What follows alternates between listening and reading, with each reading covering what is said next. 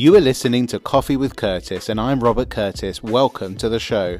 Coffee with Curtis is a weekly podcast where you will be able to tune into my conversations over coffee with business leaders sharing their journey and experiences to give you insights to impact your own business. So grab a coffee and enjoy the show. Joining me this time is Gemma Clare. Gemma is a serial entrepreneur, non-executive director at a number of companies across a range of industries, long-time contributor to multiple news channels. She's a financial commentator. She has previously been the Times newspaper money mentor. She has co-hosted her own TV shows. She's even been the advisor to Arnold Schwarzenegger on the show The Apprentice. We had a great conversation. I really enjoyed it. We covered many topics. I wish it had been longer. I hope you enjoy this episode. Gemma, welcome to the podcast. I'm so pleased that you've been able to join me. Such a pleasure. It's so lovely to see you. I think I'm allowed to say this. I think we know each other well enough for me to say the last time we spoke, it must have been 18, 19, maybe 20 years ago. Shot my age. Yeah, long time. Yeah. And all I recall is picking you up with a group of friends at your house on a Saturday night to go into town, and you were late. You were always late. I was about to say, are you gonna protect me there or not? And there you go. I'm not going to protect you. I was late, and it's very embarrassing, and not much has changed. I always have a problem with time, but thank you. Yeah, so thank you for your patience then, and it's like thanks for asking me on this. Well, look, it's taken 20 years to get you here. I've watched in awe ever since, because your career has been an absolute journey and a delight to watch, and so exciting with all the amazing different things that you do. So this is Coffee with Curtis, and it's meant to not be a sort of structured conversation. It's an unwieldy, pretend Joe Rogan podcast that... Okay. All right, roll up my sleeves.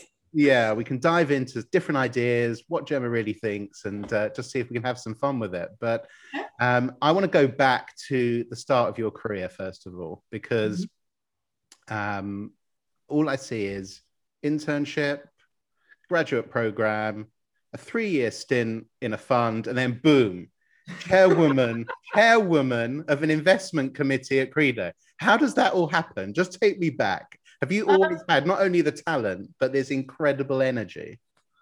Okay, energy, yes. Let's focus on the energy. I also think it's interesting. The way I carved out my career is I always try to focus on how can I carve out a niche. So I've always struggled to kind of fit a certain role or be put into a certain bucket. And then in terms of my career, the only active decision that I did make is because obviously I did my internship at Goldman Sachs, but I made my, and it was a fantastic time and I really, really appreciated it. But actually very, very early on, I made the decision that I wanted to work at places where I could have more of an impact, that were potentially less structured, that I could progress quicker. Where really, if I worked really, really, really hard, there was less bureaucracy around. So I'll be able to, kind of progress at that speed. So, I went from there to, GAM, which is a fantastic hedge fund. And then I moved, as you said, to, it was more like a wealth management style operation. And then, I carried on moving. And I really, I loved investments. And I loved understanding the way that the world worked and how important, money was to, give us the freedom to do what we needed to do.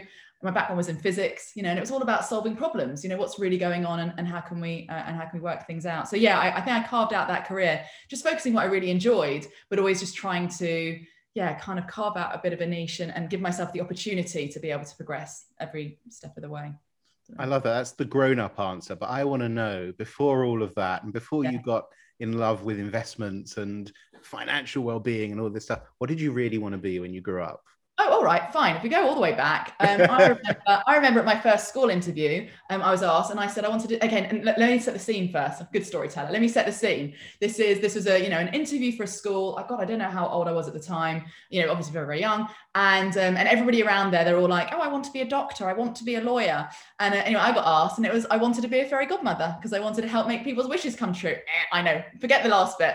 But really, it was actually, I guess you could equate it to, I wanted to solve problems. I wanted to help. I wanted, if there was a problem out there, I wanted to try and see what I could do to solve it. So yes, If you want to go right the way back, it was Fairy Godmother. But if you want to carry on, it was then, I had an amazing teacher at school, a physics teacher at school, who was just inspiring. When he used to come into the lessons, he'd be like, do you want to know why the sky is blue? Yes. Do you want to know why? And he just made it all relevant. And it's so interesting. So I did that. Then I did, studied physics at university, and I focused on quantum physics, because who wouldn't? That's absolutely mind blowing and doesn't really make sense. And I combined it with philosophy. And I just followed, and my family thought I was crazy. What can you do with physics? But it's applied maths, STEM. The STEM subjects are really important. And then I followed my family, went into finance. But anyway, so that was kind of how I got there.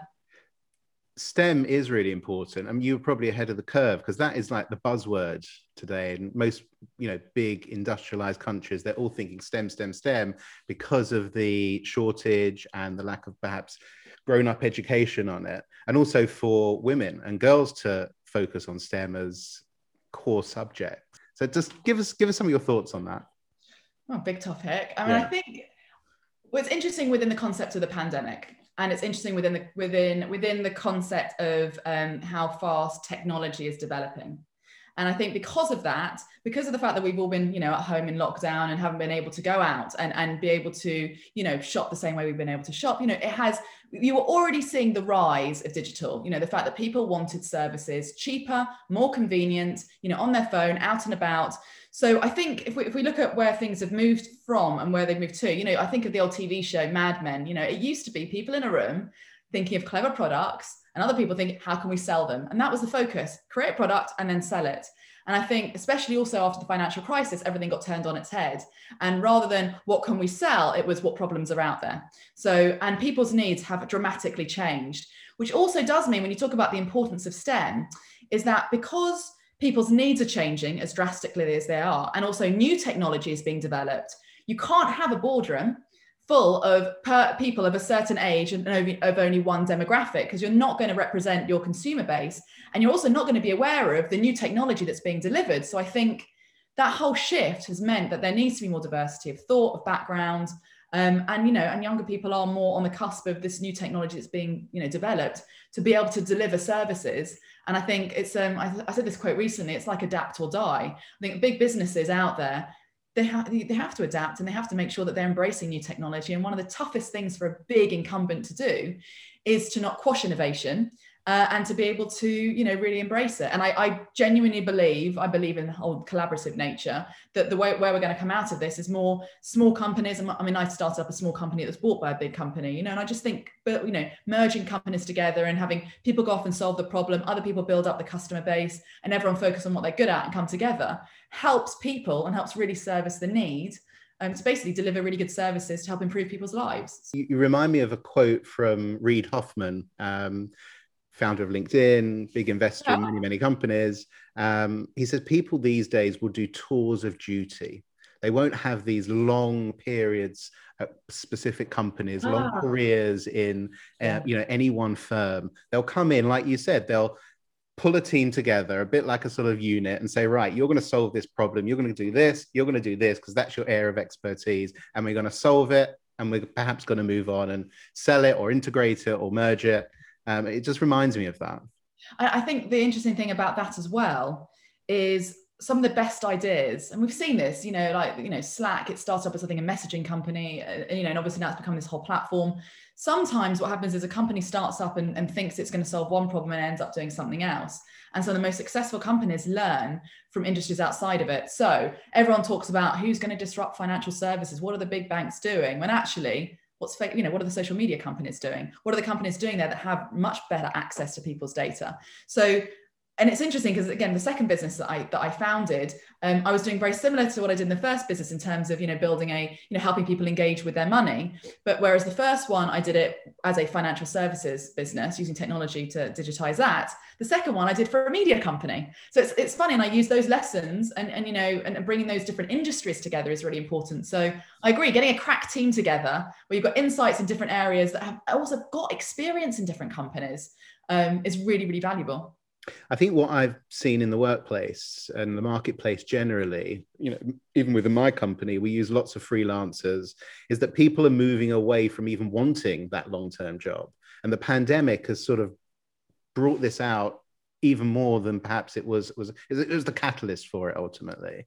And people are sort of saying, well, I don't need to be part of this big conglomerate anymore. I don't need maybe the benefits and the pension. Maybe we'll talk about pensions and other sort of financial instruments later on. But I really feel that the market is changing. People want these side hustles, or they go and do a freelance thing. That poses many challenges, though. Well, I think the interesting thing is the idea of risk has completely changed. So what you used to have, and I'm just thinking about even, my parents' generation, the idea was the safe, the stable thing to do was stay in one company. You work in one company, you end up with a lovely pension at the end, and that is a safe option. And again, same thing, my parents always used to get nervous when I'd talk about, changing a job. But I think what the pandemic showed was actually the big corporates, especially when you have absolutely you're not near the leadership position, you're not really understanding, exactly what's going on. Those are the jobs that were really lost. I mean, you look at, hospitality decimated. So I think actually this whole concept of, if you really, really work hard for one employer, don't worry about it, you'll have a job for life. That doesn't happen. I can't remember what the number is now, but on average now people have far more jobs. And actually it's like, and you can equate it to investments. Everyone talks about don't put all your eggs in one basket with your money. And it's kind of the same thing, I think, with careers, that actually now people are realizing that whereas it used to be the biggest risk is if you start your own company, well, actually, the opportunity for you to be in control of the business, know what's going on, actually, have clients that you're interacting with, and you can control that relationship a bit more. In some respects, that is a little bit more, that provides some more certainty than necessarily, sticking your, I think spending your whole life working in a big corporate. So I do think that whole thing's kind of turned it on its head, which I think is good. Because I think the more people out there that are entrepreneurial, that are building their own businesses, I mean, that creates jobs, it creates new jobs, it creates solutions. I just think that's only a positive for everybody. I agree a lot. I think it's generational ultimately. Look, I'm already a bit older and going definitely a bit too grey, but the full millennial generation and the Gen Z generation, they just want something different, and they are growing up in a completely different environment. And the idea of a 20-year stint at one company is like worse than a prison sentence. Yeah. But your career, I've again, looking at your resume, you've done so many interesting things along the way, and they sort of fall into a few buckets for me, because you've got all of this financial expertise that you did within a corporate environment. You then took that out to basically the consumer and how to deliver that to the man or woman on the street. You've also got interests in energy now. I'm seeing that emerge, and you talking about turning off your lights all the way through to electric cars and battery operated systems at Vivo. And then on top of all of that, what I've seen is and the bit that I'm really in awe with is this media personality that has sat on top of it all. Because you have grasped, and it's really hard to do this, and you did it early and before probably anyone else was talking about it, and even before Mr. Gary Vee, who goes on about this, was talking about it. You turned what you do into a constant TV show, whether that was on social media or actually on TV or contributing on news channels. That's the bit I'm absolutely, as I say, in awe of. I want to talk about that before we talk about the other buckets, because I think people want to do it. They struggle with it. How have you done it? Okay, right. It's a question, and it goes a lot into. There's a lot there. No, there's a lot there, and actually, I think it's a really, really, really good question, because I think sometimes, the question I get asked quite often is, oh, Gemma, how, The Apprentice, how did that happen? Like, did you get a phone call one day? Like, I was sitting there and all of a sudden, no, it was a huge amount of hard work, which hopefully is good news that, didn't just land on my plate or whatever. But also, there are things I could pass on, like lessons in terms of how to build it. And I think I find it quite hard. I think in the beginning, one of the first lessons I learned is that I was always a fan of, a proponent of, like separating my personal life from my professional life. And yet, I got some really good advice early on that actually, people want to listen to a person. They want you to be relatable. And I think that was really good advice. So it meant that, when I was building up my social media, rather than, which started off in the beginning was, here's a lot of bump about, finance. It was more around, let me actually think about, and I did this whole TED talk on it. Let me think about you. Where are you in your life? What information would be useful to you? And how can I deliver it in a way that you're going to enjoy? And and it's funny because I And it was in one of my latest roles, I really ended up pushing the boundary out by convincing one of the biggest companies in the world to let me explain finance while running on a treadmill, like dressing up like in a construction worker and whatever it was. So I've really, finally, it's taken all these years, but I'm really passionate about delivering something in a really relatable way, speaking a language people can understand, get rid of all the jargon and be a human. And I think people are more likely to listen, and they want to listen to, they'll ask that advice from their neighbor, their family members, people they work with. And I think, trying to get into that. So it's interesting that you say that. I think it was born out of, I think my whole social media thing was born out of also frustration that, I was kind of generating these views like behind closed doors, especially when I was working in these financial services businesses, and they were really good views. And yet we were fully reliant on, I don't know what, a journalist, waiting for that call for them to phone up and ask us questions. And I just thought, why don't we go out there? Why don't we kind of create the news? Why don't we go out there? And, we've got these fantastic views. And actually then it also makes it easier for journalists to be able to pick up on it. It really helps everybody. Let's get the information out there. You can help the underlying consumer, you can help the public, and you can help other people as well. So yeah, I mean, look, I definitely haven't, I still don't think I've got it quite right. And I still every time, always second guess, about posting things or whatever. But I think quite often I'm just like, you know what, just suck it and see. No one's worked it out yet. And actually just trying out different things. And funnily enough, some of the most cringeworthy things I've done are the things that people relate to the most. So, it shows, I think, that vulnerable side, which I think is really important because, I think one of the bad things about social media is when it comes across as everything's perfect. I think it's important that people know, other things that are going on as well. So yeah, I love that answer. And I guess, first of all, do you still get nervous when you go on TV? Because you look so natural and you're so real, but do you get nervous?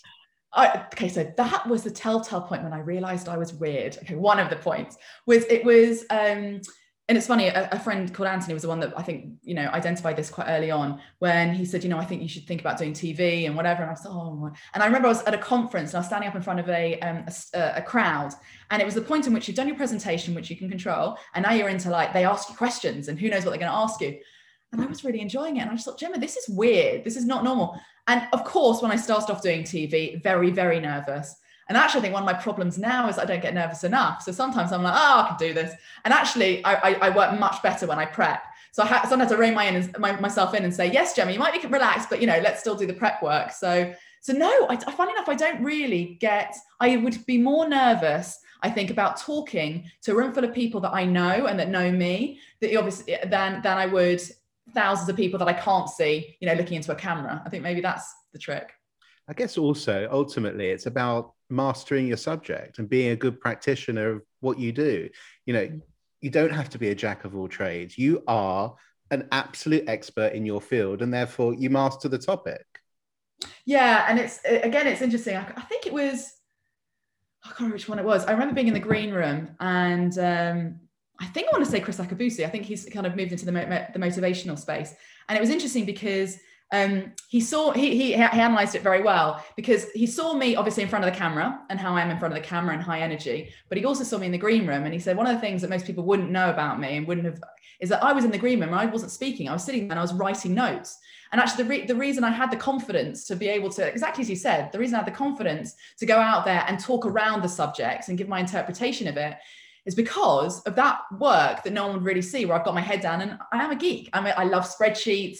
I'm very much objective, factual. And if I've got something that's evidence-based and I have real confidence in the credibility of what I'm saying, then I can then my job is really, how do I translate it for an audience, which is the fun part that I enjoy. I'm sensing a perfectionist streak. Oh my God. Yes. You've mentioned there something really interesting that I was going to bring up later. I'll bring it up now, which is this relatable element to you on screen and what you say. And I think actually, if you look at all of your work over the years, you've got even stronger at this, at really getting to know the audience. Even though, you can't see them, there's millions of people watching. I watched you with Kay Burley on Downing Street. And although you were being super professional, I swear in your mind, you were like the cat that got the cream. I'm on Downing Street. I have never been more excited. I totally geeked out, and I did all these and everyone, and it's so funny because obviously when you're there, you're amongst photographers and cameramen that go there, that they go there every single day. And there I was, and literally the only one, because I turned up obviously so early, and everybody else was really relaxed. And I was like, oh my God, I'm here. And I'm like recording behind the scenes for Instagram. I'm like recording all these different stories. And like, and then I was like handing my phone to somebody else. Would you mind taking a photo of me? And I was, yeah, I totally geeked out. So yeah, as you said, I have no idea how much that came through, but I was in my head. I just thought, Pete, I mean, here I am. I'm talking about the budget, what's going to go on to the UK economy, what's going to go on to everybody's finances, which is it's really competitive to actually talk about that in the media because everybody wants that kind of type of slot. And I'm doing it on Downing Street. I mean, it was, yes. Yeah, I was very excited. I have to get you to repeat your story because, again, this comes back to this relatableness that you have. Not just publicly, but it sounds like internally within your team, or working with other companies. And I don't know whether it was your first, second child. You said that you were in a meeting and sort of 10 days later you needed to exit. Please tell the story for our listeners. Thanks for lining that up nicely. So actually, that's brilliant. And I think this was an article that I wrote for I think it was the Times or something, which was around, can you be a leader and how leadership's changed. And actually it's important now to be vulnerable. And actually, if your team knows what's going on, you can be much more effective. And that's ultimately the whole purpose of business. You're very open about that. You show your kids, you talk about your relationships, you're very open. Yeah, because hopefully, I think also when you go through tough times as well, I like to think that's a silver lining. If I go through something tough, you know what, if I can share it with other people and help them go through it, it gives it purpose as well. But this story, I don't know whoever's listening, if they can get inspired by this. So look, let me just, because I don't want to come across as somebody who, I think there's always a tension with women. You have children, you work, you too focused on your work, too focused on your kids. And I think it's horrendous, that analogy. But if I give you the context, I started my own business and I just raised funding. So people had entrusted me with their capital to build this business, right? And it was a very small team. I really just started out. I didn't have the ability to be able to take off a lot of maternity leave or anything like that. And I also love what I do and I love my team and what we're building is really exciting. So I had my daughter on the 30th of December and it was great because I had a bank holiday that weekend. And really, I had to kind of get back to it. And it was, 10 days after giving birth, I was in, I had to go in for a meeting and it was a really important meeting for the business where we potentially could have won business or whatever.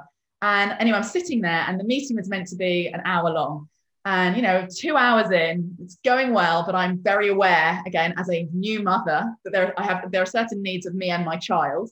And I had to stand up and I had to say, I'm really sorry, but I have to go now. My boobs are about to explode. And the reason why it was so funny is that the people around the room were very understanding, but they did say, Gemma, you could have finished the sentence that I have to go. It wasn't it. I was like, well, at least you now know. And as I said, and I did, and the team were fantastic and they carried on the meeting and it was great. And I think that vulnerability and that race, as you said, showing I was a real person helped build that relationship a bit more. But yeah, it was, interesting times.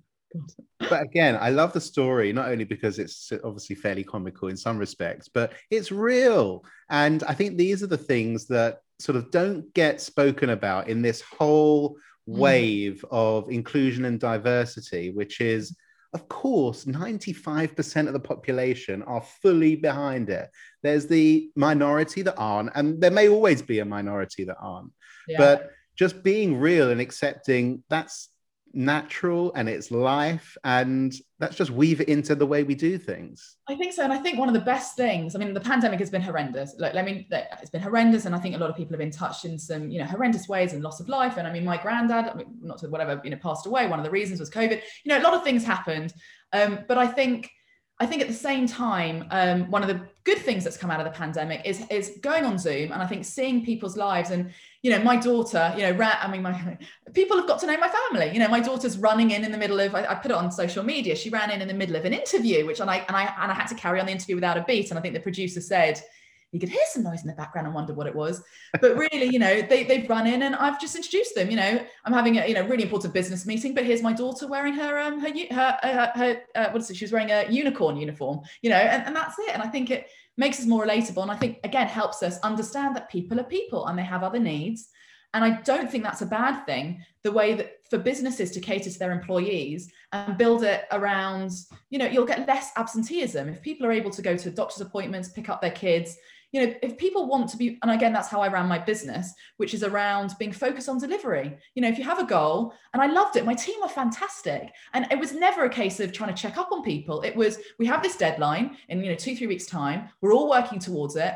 And sometimes people would work, you know, on weekends or through the night, which I don't, again, recommend, but they would do something because also if they needed to take time out during the week to do things, of course they would do.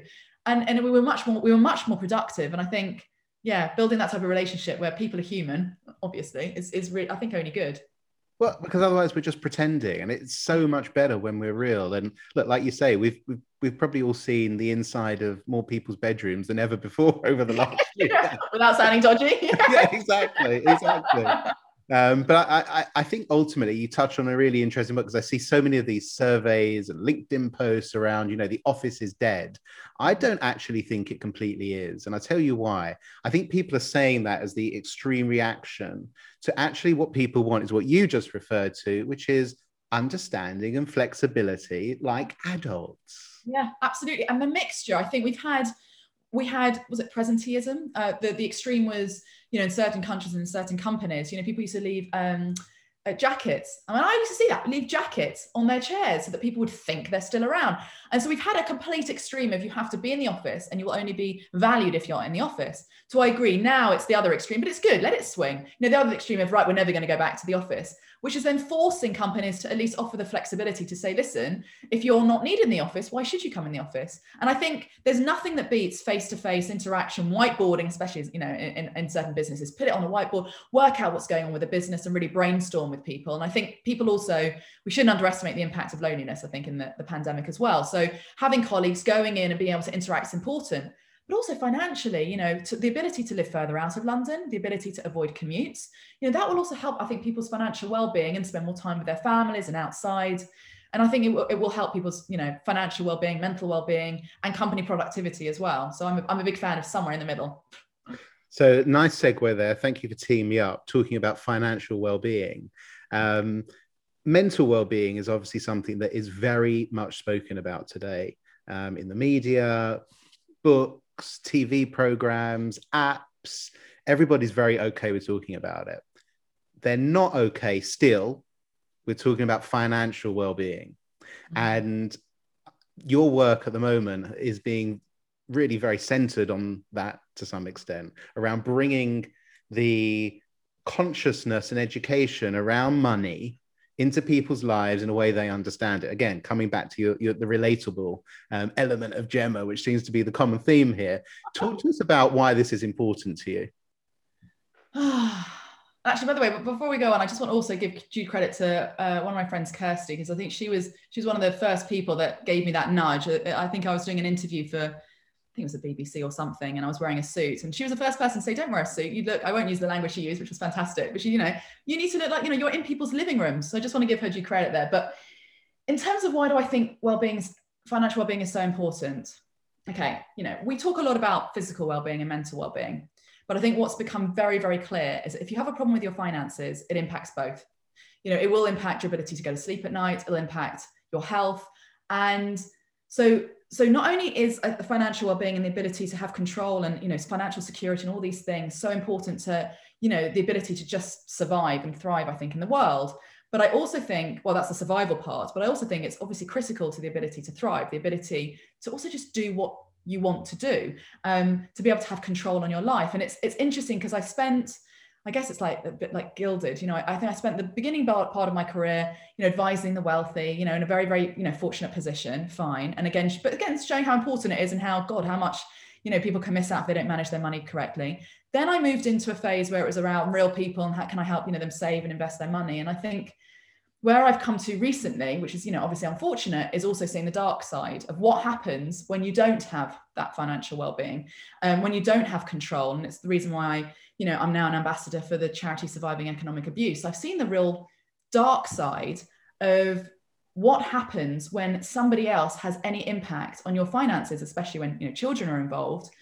And it can, you know, and it really, you know, you've seen so many cases of abuse. You know, they don't pay for their own children because they, you know, they're looking to abuse their former partner. And I think it's interesting. And again, when I was posting about this, you know, there were so many people that came forward and said that it was their that they've been, it's been years that they've been trying to chase, their former partner. And I think that's why I kind of tried to help the Surviving Economic Abuse, the charity, campaign to change the law, to make sure that actually, abuse when a relationship's finished is actually now, it's recognized by the law and it's now illegal. So in answer to your question, sorry, but I think mental health, financial well-being is so important because it's absolutely critical. But I think it's critical to us being able to, survive health-wise, but also just pick our own career, start a business if we want to, look after our children if we want to, everything. And it's interesting, when I started the business with, the second business I did, I really even more closely linked it to life events. If you have a life event,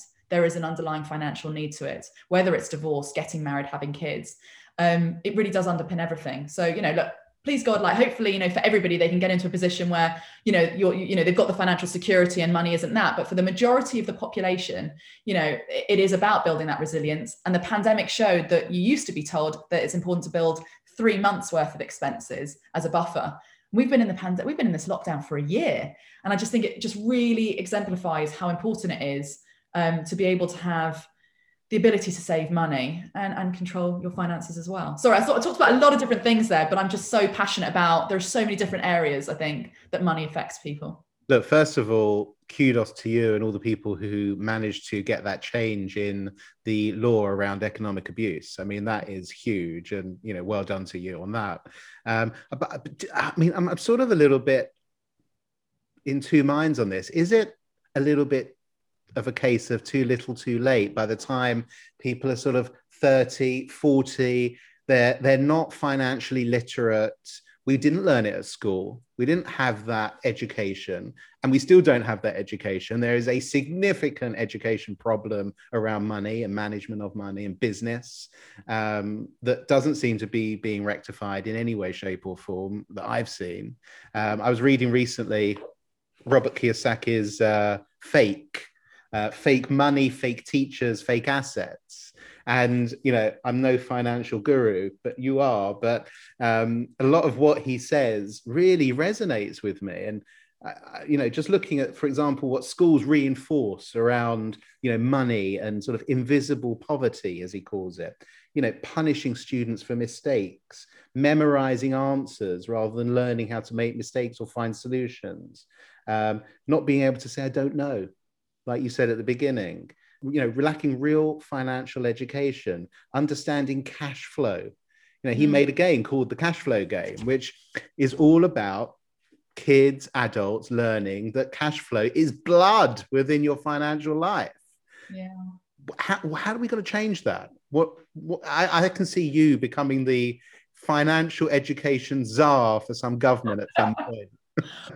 Well, actually, the thing that I did get involved in is that there was the UK government put together some groups to help shape the 10-year strategy to improve the UK's financial well-being. And I did. I volunteered my time for that for, I think it lasted about 9 or 10 months. Exactly that, to say, listen, how do we reach people? And funny enough, one of the levers I use, because we're talking here about the lost generation, really. You can reach people in schools, fine. But how do you reach people that aren't, how do you reach them? And one of the levers we were talking about is through an employer.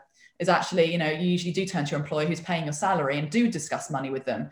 So I think the thing that I find interesting is, really there is a lot of fear of the unknown. Money's still a taboo, and I think getting people to start to talk about it and just try and knowledge is power. Try to understand about it and learn themselves is a really, really important point. But I think whenever I think of any advice or anything like that, I always look at it's much, you go with the grain basically, and actually what is it out there? How can we help people in a way and reach them in a way that they will most naturally like to be reached? And I just think it's it does have to be for future generations. There is more of a focus on financial literacy, especially in schools. And I'm in awe of the education that my children are getting around practical skills, life skills. And in my day, it wasn't. My day, it was, it was Latin, which was great. And I do love Latin, but it really useful. Very useful. But I agree with you. It's about, practical subjects. I'll tell you what's also really good that I found out recently. It was from Dell, actually. The company Dell, they actually now work with universities.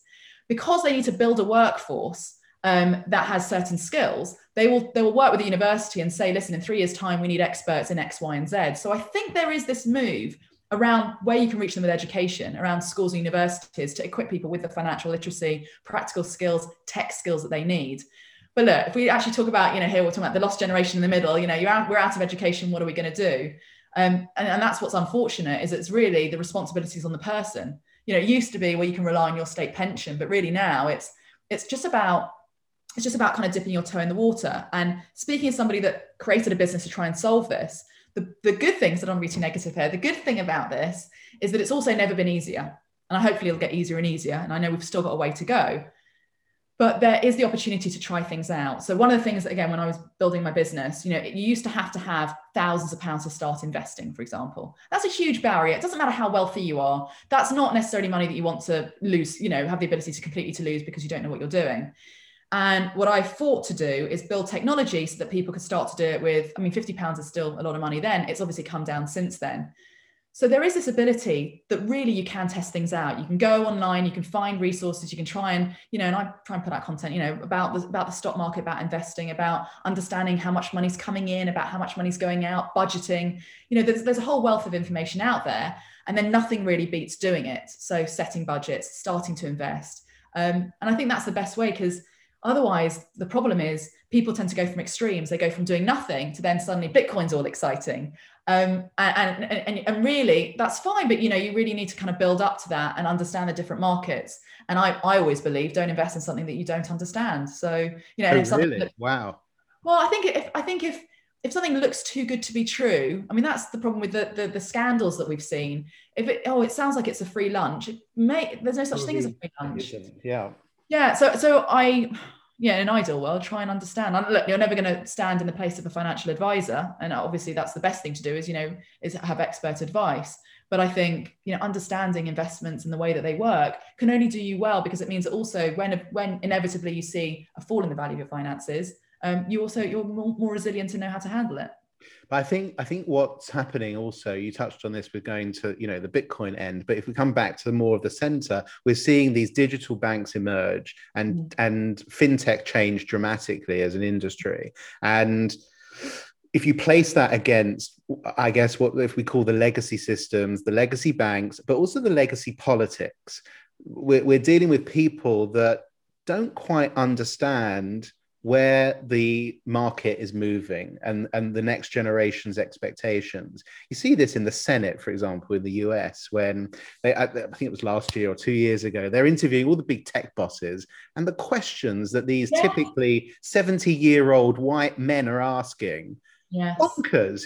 Can you test when I'm walking from room to room? We're dealing with legislators who don't understand how to legislate educationally for the next generation around money. But we're seeing this informal education come through via the disruption within finance. So if you're NatWest or HSBC or one of the traditional banks versus, I'm a big fan of Revolut, for example, it's there. It's an app. It's easy. I can see the expenses. They give me notifications. I understand what's happening. And that's just one example. I met recently with the CEO of Afterpay, Nick Molnar. Incredible business, and changing the way that the next generation want to buy things. It's buy now, pay later, but based on the new version of that, which isn't credit. It's more customer centric. You've got to pay it off, otherwise you don't get to do it again. And really putting the onus on the business rather than the consumer around credit. So I think the disruption is going to happen anyway. Do you agree? Yeah, and I think what's interesting is that there's now recognition. So a few years ago, and I'm talking about when I was selling my business, and I used to speak to a lot of different corporates that we were interested in doing different deals or whatever. And it's interesting because early on, there was quite a lot of companies that were giving the message of, yeah, that's very, very nice, but we'll build it ourselves. And there's quite a lot of this, and to be honest, my reaction was always, good luck, right? And it's interesting because, and again, I faced a few different things. I remember going to raise capital and being told, well, women are a niche. I can't believe 50% of the population or more than that are known as a niche. And I had to basically answer to them and say, yes, of course, we're going to cater for the whole audience. And wouldn't it be wonderful if finance was easy and accessible for everyone to understand? And if it's easy for men to understand and women to understand, it'll be easy for everyone to understand. And I had to say, I'm not making my website pink. It's all those traditional cliches. And I think you're absolutely right that And the good news is that, especially as I said, during the pandemic, these companies haven't been able to reach their customers in the traditional route. So they know that they need to do something about it. But a lot of companies are born, these new which is good, are born from frustration, which is good. People end up, they have a problem, they can't solve it the traditional way. Fine, if you're not going to solve it, big company, I'm going to do it myself. And where I get really excited is about these solutions being created. I would say we've actually got a really good regulatory environment that does like to embrace new technology to solve those problems. And actually everybody now being motivated to, okay, well, why don't we all work together? And if we all work together, we can reach more people with a solution that works, and then help solve the problem when everybody can make money and create jobs, and it's a win-win for everybody. And I think that's where we're getting to. And like I said, it's like that really good balancing act between, people being frustrated, building a business themselves, being entrepreneurial, but then also working with the bigger corporates to work out how that technology can be utilized for them to reach the millions of people that they do look after. And that kind of gets it into play, I think, really well. I think the challenger banks that are coming through and the other fintech products that will do that, they're tapping into what I call the Apple or Tesla effect, which is Tesla has an amazing electric car, but the bit that they're doing, which is really the next level, is the design. And Apple do this as well. And I saw recently, I think it was perhaps it was Elon Musk telling the story that, a kid went into his father's garage and they were charging the car, and, this beautiful charger that connects to the car. It's a bloody charger. It does the same thing in every car, but it's designed and built in a way that looks beautiful. And the challenger banks and the digital apps that are moving us in this direction are tapping into that. I 100% agree. It's the user experience, and that's what's really, really changed it. And it's funny, and I guess I won't name names, but there's one, very, very big financial institution. And funny enough, they're very open about it. And they say that their view is that they are the engine in the car. And realistically, unless you're a complete expert, whatever, when you go and buy a car, it's, for me, it's the color. No, I'm joking. It's, it's the look, the feel, there are lots of other elements in terms of why you would buy that car, how smooth it is to run, can it get you from A to B? It's the experience that you have driving that car that will sell it. It won't be, a bolt or a nut. And really, they were saying that what they do is incredibly important. It's the nut and bolt that they do. And what the consumer-friendly, new innovative companies are really doing really well, and you talk about this relatability bit, is they're relating to the consumer, and we've got the information there. It's data driven. Gather the data and actually assess what is it customers want, how do they want it delivered, and how can you get from A to B. And it's the same thing. I talk about thinking up a product and trying to sell it, but it's the same thing. Some people are thinking up, I've got a great service, I'm going to do a website, but how are you driving people to actually get to the right part of this, to understand what you're providing? How are you helping them try out your service? How much of it do you allow them to try out? So for my second business, it was within an organization that very traditionally puts everything behind a paywall. And one of the things that I fought for was do it outside the paywall. You do it outside a paywall, and you don't monetize consumers because they're the ones that are more cash strapped and really need the help. Give it to them for free. You'll get a much wider audience. And who the people that can afford to pay are the corporates are looking to reach these people. So it's a win-win. And it was really kind of turning that business model on its head that I think, obviously worked really well in that instance. But I agree with you. It's everybody focusing on, and I talk about commoditizing. There's no point trying to be innovative, I believe, around certain areas that everybody's doing, and everyone's doing it, ideally well. It's more like a commodity. The bit that you want to focus on, where the new companies are coming to market, or when there's a problem where a solution just isn't being delivered well. So yeah, a Tesla is not being, it's not about the bolt, it's about how beautiful it is, how well designed it is, and what the experience is of somebody that's looking at it and driving it. And new tech businesses are really, really good at doing that. Look, it's that theme, like you've mentioned throughout this, that customer centricity is driving everything in terms of the new wave of businesses that will win. Yeah, absolutely. You've mentioned women in business. You are a woman in business. I want to get your views on, mainly because I saw this on LinkedIn over the last couple of days, lots of women posting saying, I'm not a womanpreneur, I'm an entrepreneur.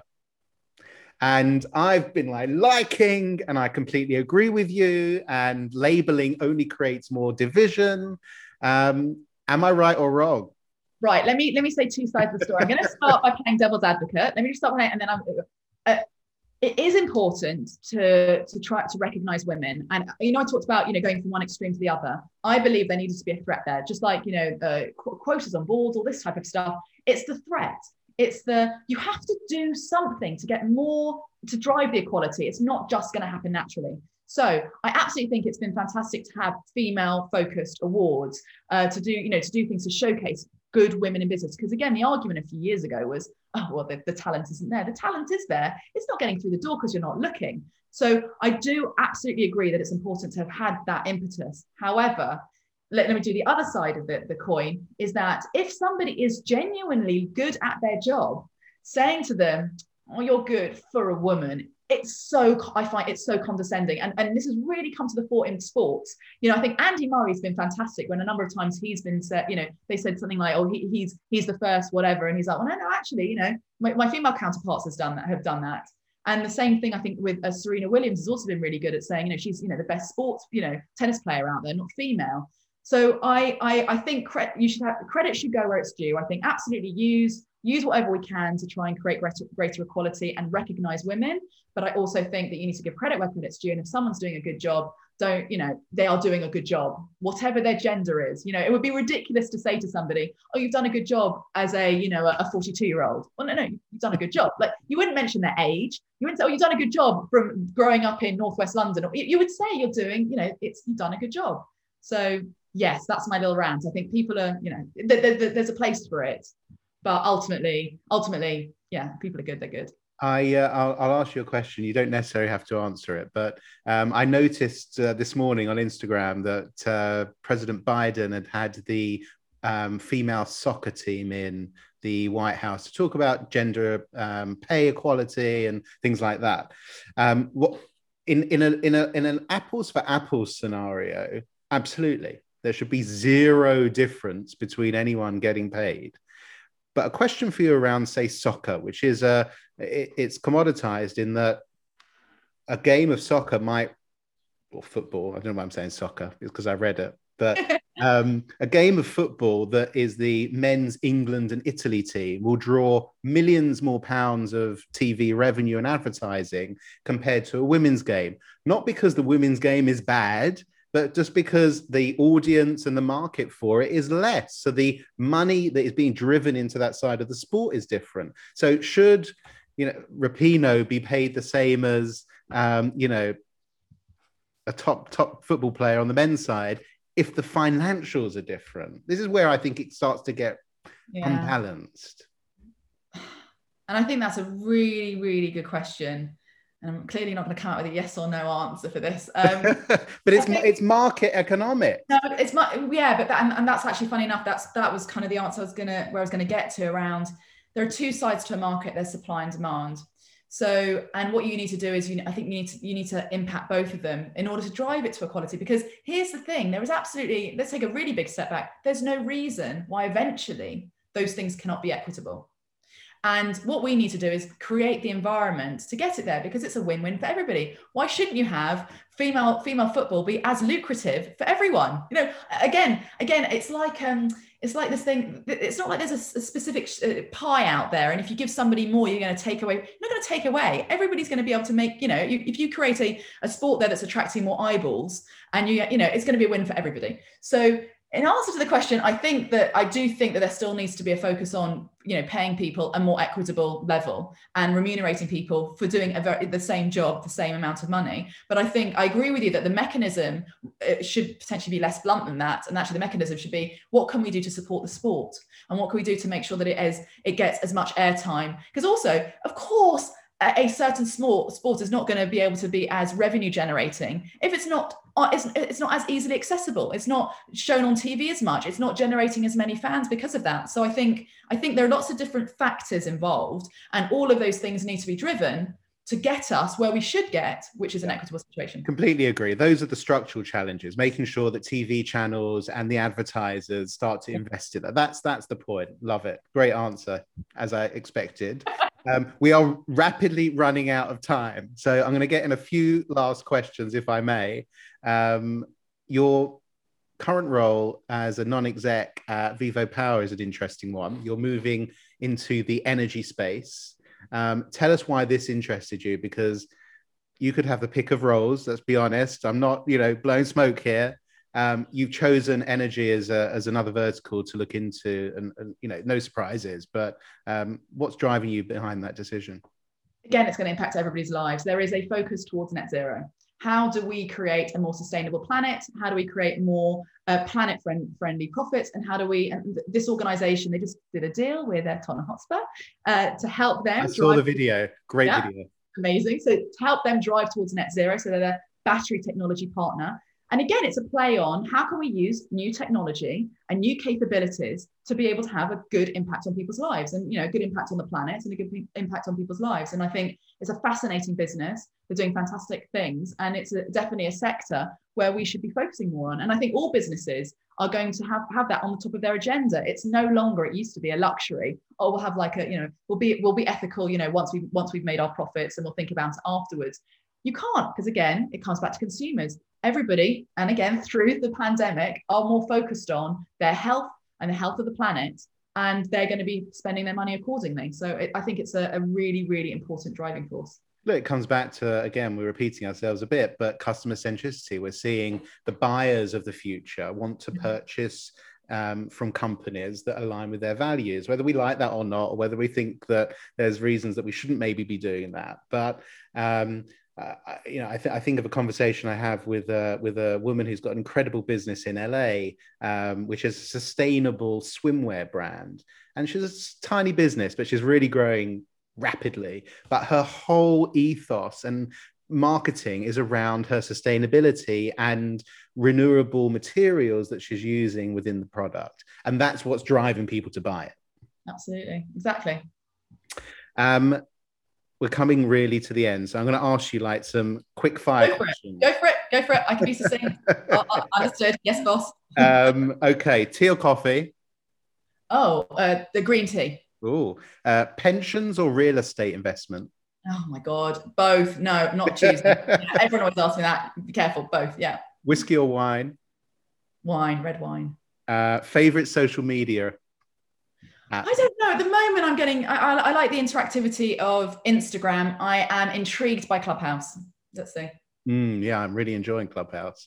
I'm being interested to see if it's going to be an app that wins, or whether it becomes a feature and Instagram just do the same thing. Best job moment in your career so far? Telling Arnold Schwarzenegger who to hire or fire. I mean, done. having Boy George walk into a boardroom and go, "Hi, Gemma," and for me to go, how do you even know who I am? I mean, his song "Come a Chameleon" was #1, I think, the year I was born. That's giving you away my age. So it was absolutely mind-blowing. Yeah. I love that answer so much. iPhone or Samsung? iPhone. Big fan of low risk or high risks? I believe in a mix of the two and a good transition. At the moment, I'm young enough to be able to take higher risk, but naturally with my career, I'm low risk. I don't know, a mixture of everything. Be diversified. Is the customer always right? Yes. Yeah. Ooh, okay. Low tax or high tax economies? Oh my God. Well, this is showing my. I don't know. Too political. I can't do that one, because I basically believe that we need to look after each other. I genuinely believe we need to look after each other. So you need to have the funding. We need to protect our health service. At the same time, we need to incentivize businesses to be able to go out there and create jobs, and entrepreneurs to be able to, create jobs for other people and create money to look after their families as well. So yeah. Yep. Perennial question. Your dream career, next move, anything on the planet you could do, what would it be? No, you know what? I'm really enjoying what I'm doing now. Sorry, I love it. I'm advising different businesses in different sectors that are really ambitious and have fantastic goals. And I'm really enjoying advising and passing on what I've learned to help other people, and also campaigning as well, as and when I can, for different charities as well to help other people. So yeah, I think I'm really liking the mixture here and spending time with my family. It's great. Fantastic. Look, Gemma, thank you so much. You've been so gracious with your time. You've been gracious with even coming on to do the podcast with me. I am so, so thankful. It's been fun. It's been educational. And I just look forward to continuing to watch in awe as you do all these amazing things. Thank you. Thank you so much. It was wonderful.